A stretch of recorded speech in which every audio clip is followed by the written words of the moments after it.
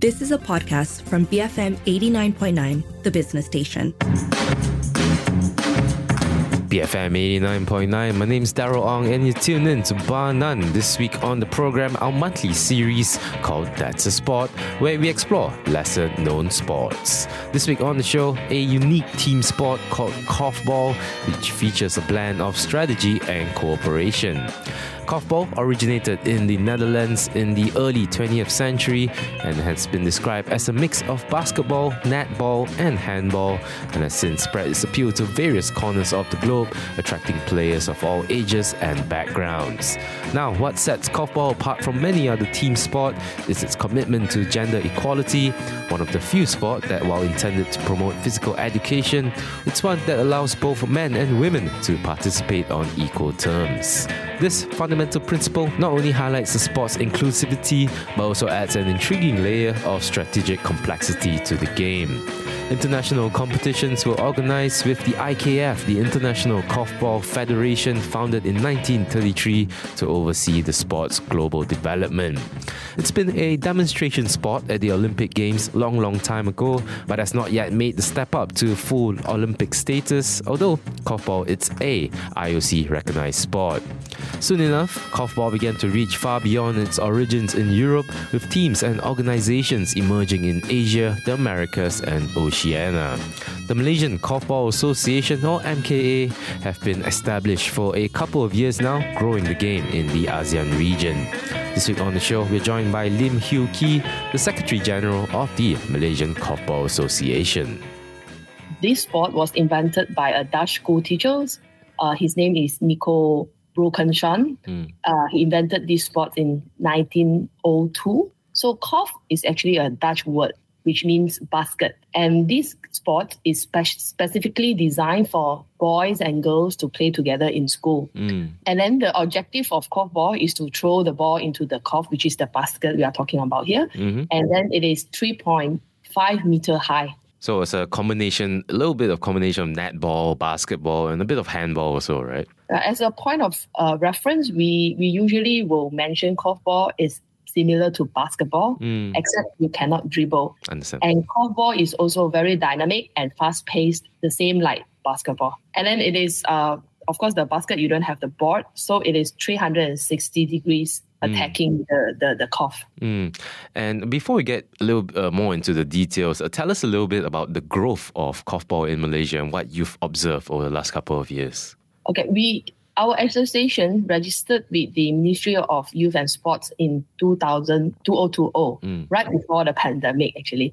So and then during the first CMCO, which is year 2021, when the government allowed sports, the Ministry of Youth and Sport included Korfball as one of the activities in the Hari Sukan Negara.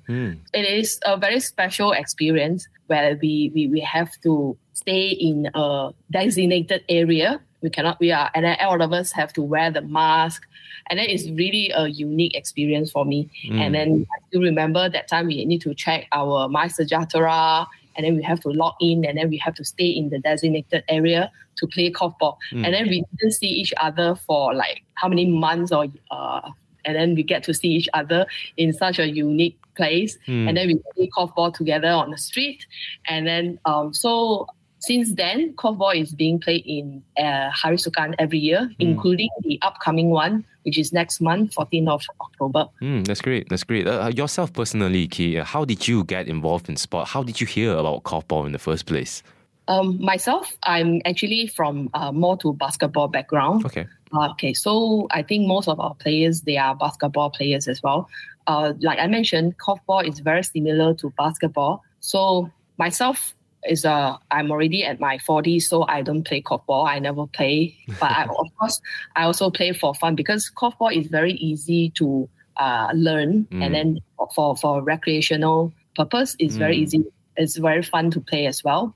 So definitely our president, she was my basketball coach when I was in the primary school. I see. So ages ago. And then she asked me if I'm interested to help her to develop Korfball in Malaysia together. That's how I get into Korfball. And Korfball, I guess one of the very, very unique aspects about the game is is often praised for its unique gender-inclusive nature, right? Teams are made up of 4 men and 4 women.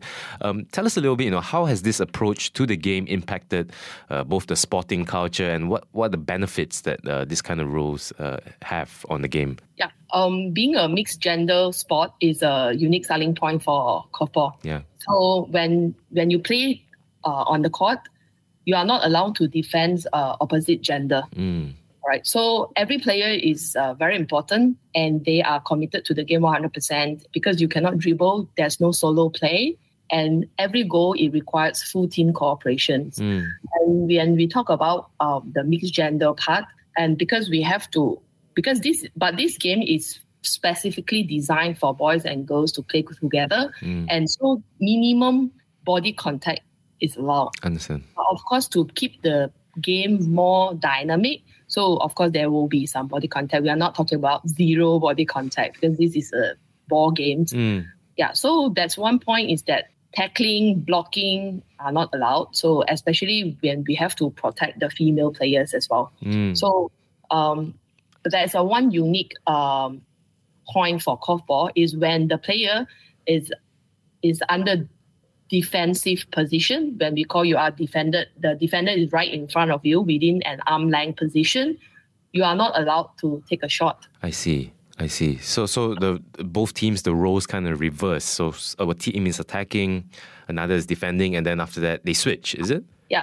There are attack zone and defense zone. I see. So when 2 goals have been scored, then the teams change zones. So the attackers become defenders, and then vice versa.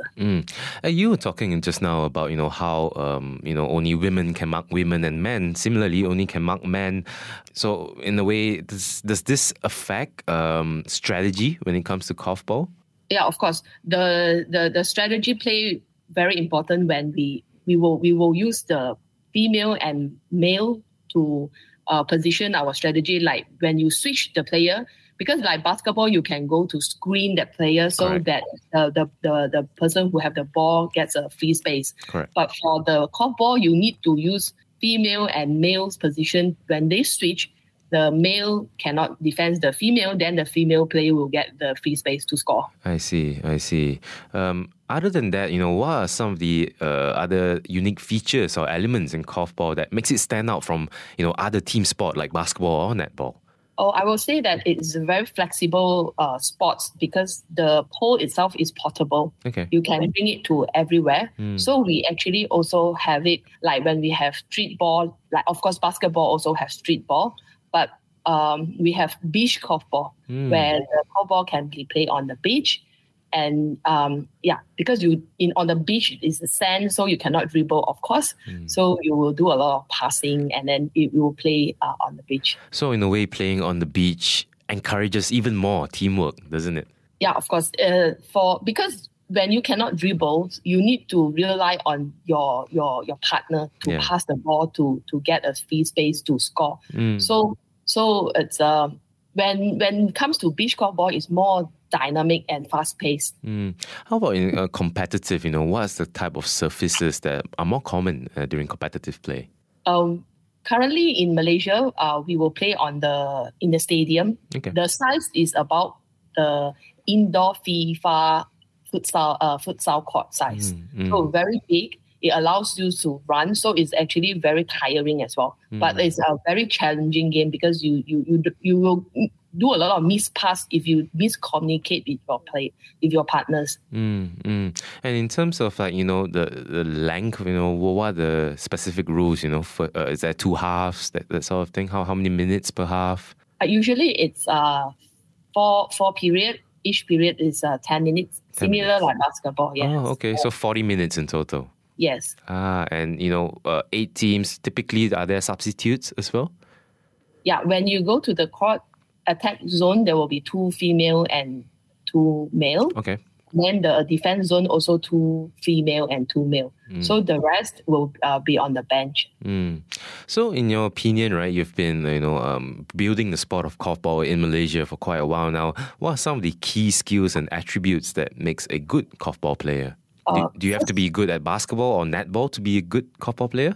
Not really, because sometimes when they have the basketball backgrounds, it helps, but also will put them into very difficult position where they will be a little bit too harsh in defending. So they will get a lot of foul. Because compared to basketball, the korfball, the body contact is control and minimum.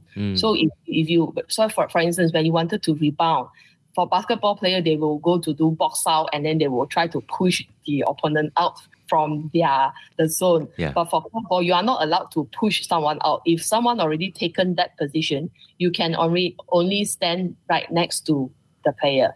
So I will say, to be a korfballer, you need to be really smart, and then you have to be a team player because because solo play is impossible. So you have to work with your team. This is a sport that has been around, like you said, since 1902. More than 100 years ago. And, it's a sport being played around the world, plenty of associations around the globe. Which countries would you say are, I guess, the ones to beat? Who are the world champions in that sense? Like I mentioned, korfball is invented in the Netherlands. So they are the champions so far. And then possible unbeaten so far. And then those can challenge his position will be Belgium. Okay. And then also Chinese Taipei. Oh. Yeah, because when you hear the name Chinese Taipei, that means Asian teams gets to be in the top 3 in the world. And this is because of the special features of korfball when the minimum body contact is allowed. So when you are short, you still get to play korfball. As long as you are smart, you are quick, and then you get to have team cooperations. You go to an empty spot, so you get to score. How about where does Malaysia rank among the region? Okay, because we are more because our players are more are younger. So the adult teams, maybe our rank is not that good. But back in last month in the under 21 Asia Oceania Korfball Championships, our Malaysia teams won the second place. First runner-up. Yes, second place, and then next to Chinese Taipei. That's great. That is a great standing to have. Tell us a little bit about the event, then. How was the experience planning the competition? How did it go?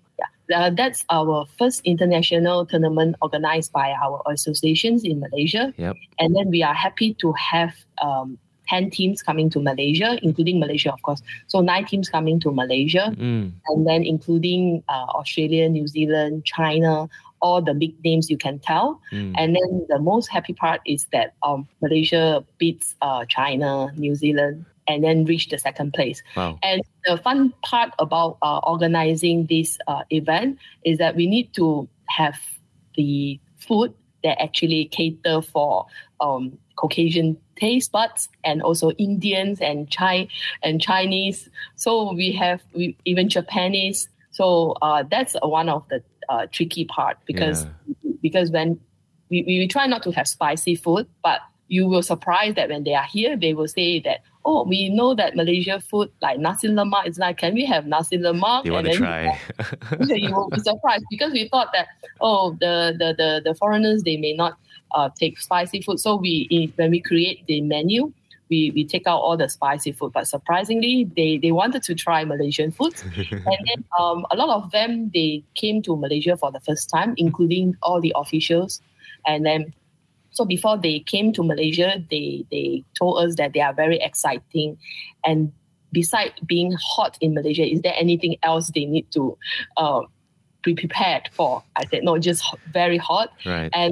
And then when they are here, they enjoy our food. And then during the off games time, they went for sightseeing. So food is definitely one of the hardest thing to plan, right? Especially when you have people from all different cultures coming to the country. But on the game itself, on the competition, what did you observe about, I guess, the different cultures, the different countries, how they treat the sport of korfball? All of them actually see korfball very seriously, and then this is an international level tournament. So they train really hard for the game, and then during warm up and then the break time, they also take the time to train. But of course, they also take the break time for sightseeing in Malaysia. Of course. Talking a bit about how you guys, we chose our national team. Take me through that process, how did you find the best players to play for Malaysia at this tournament? Okay. Like I mentioned, we are from basketball background, so most of our players from basketball, but we are developing the grassroots in primary schools and secondary schools. That's good. So we have some pure korfballers coming up. Nice. Yep. So we hope that we will attract some universities in the future.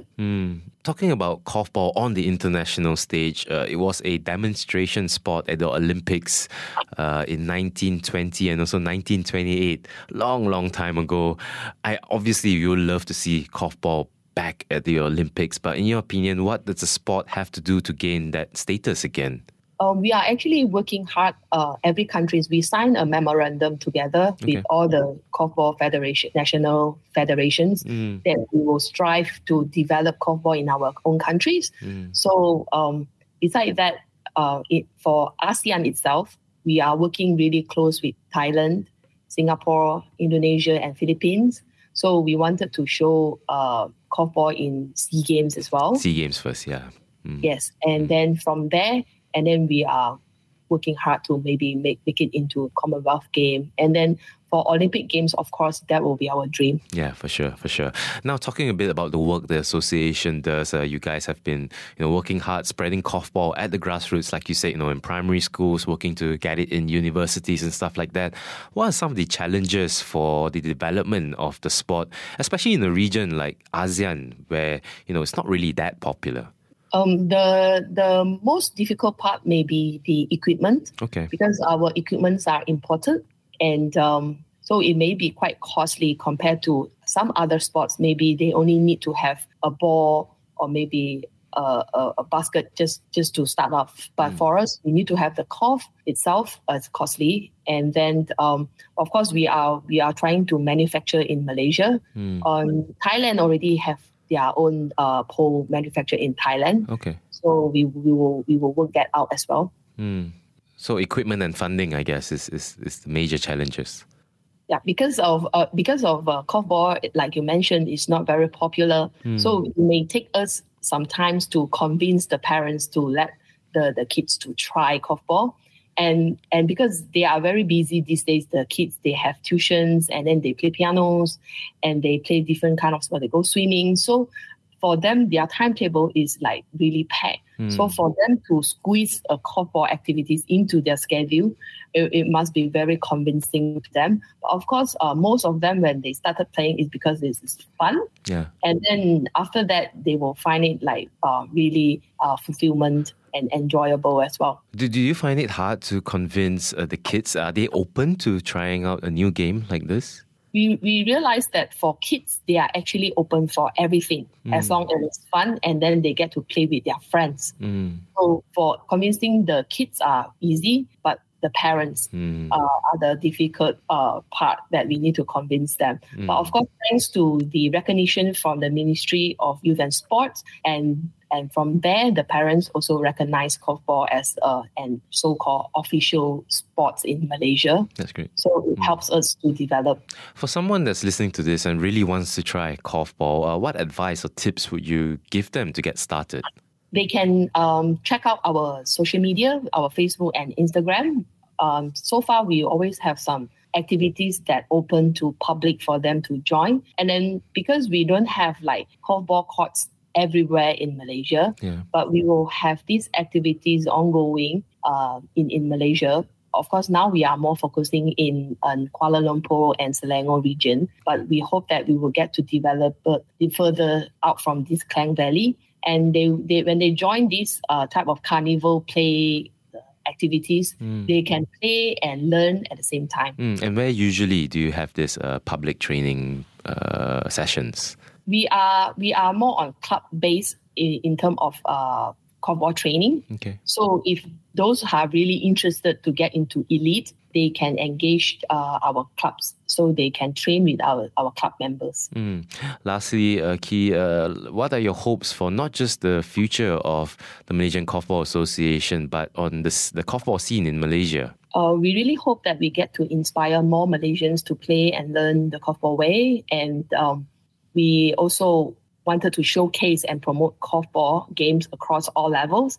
And next year, we will be organizing another international event, which is under 19 and under 16 Asia Korfball Games in Kuala Lumpur. And in fact, we also participated in championships in overseas already.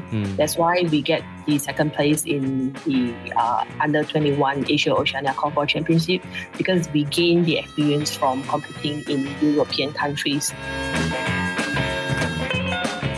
That was Lim Hugh Kee, the Secretary General of the Malaysian Korfball Association, as this week we've been exploring korfball on our monthly series called That's a Sport.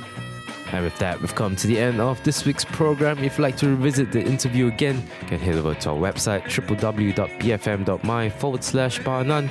And if you'd like to get in touch with the program, you can tweet us at BFM Radio. My name's Daryl Ong, and this has been Banan, the show that brings you through the ins and outs of the sporting world. Join us again next week, only here on BFM 89.9, the business station. You have been listening to a podcast from BFM 89.9, the business station. For more stories of the same kind, download the BFM app.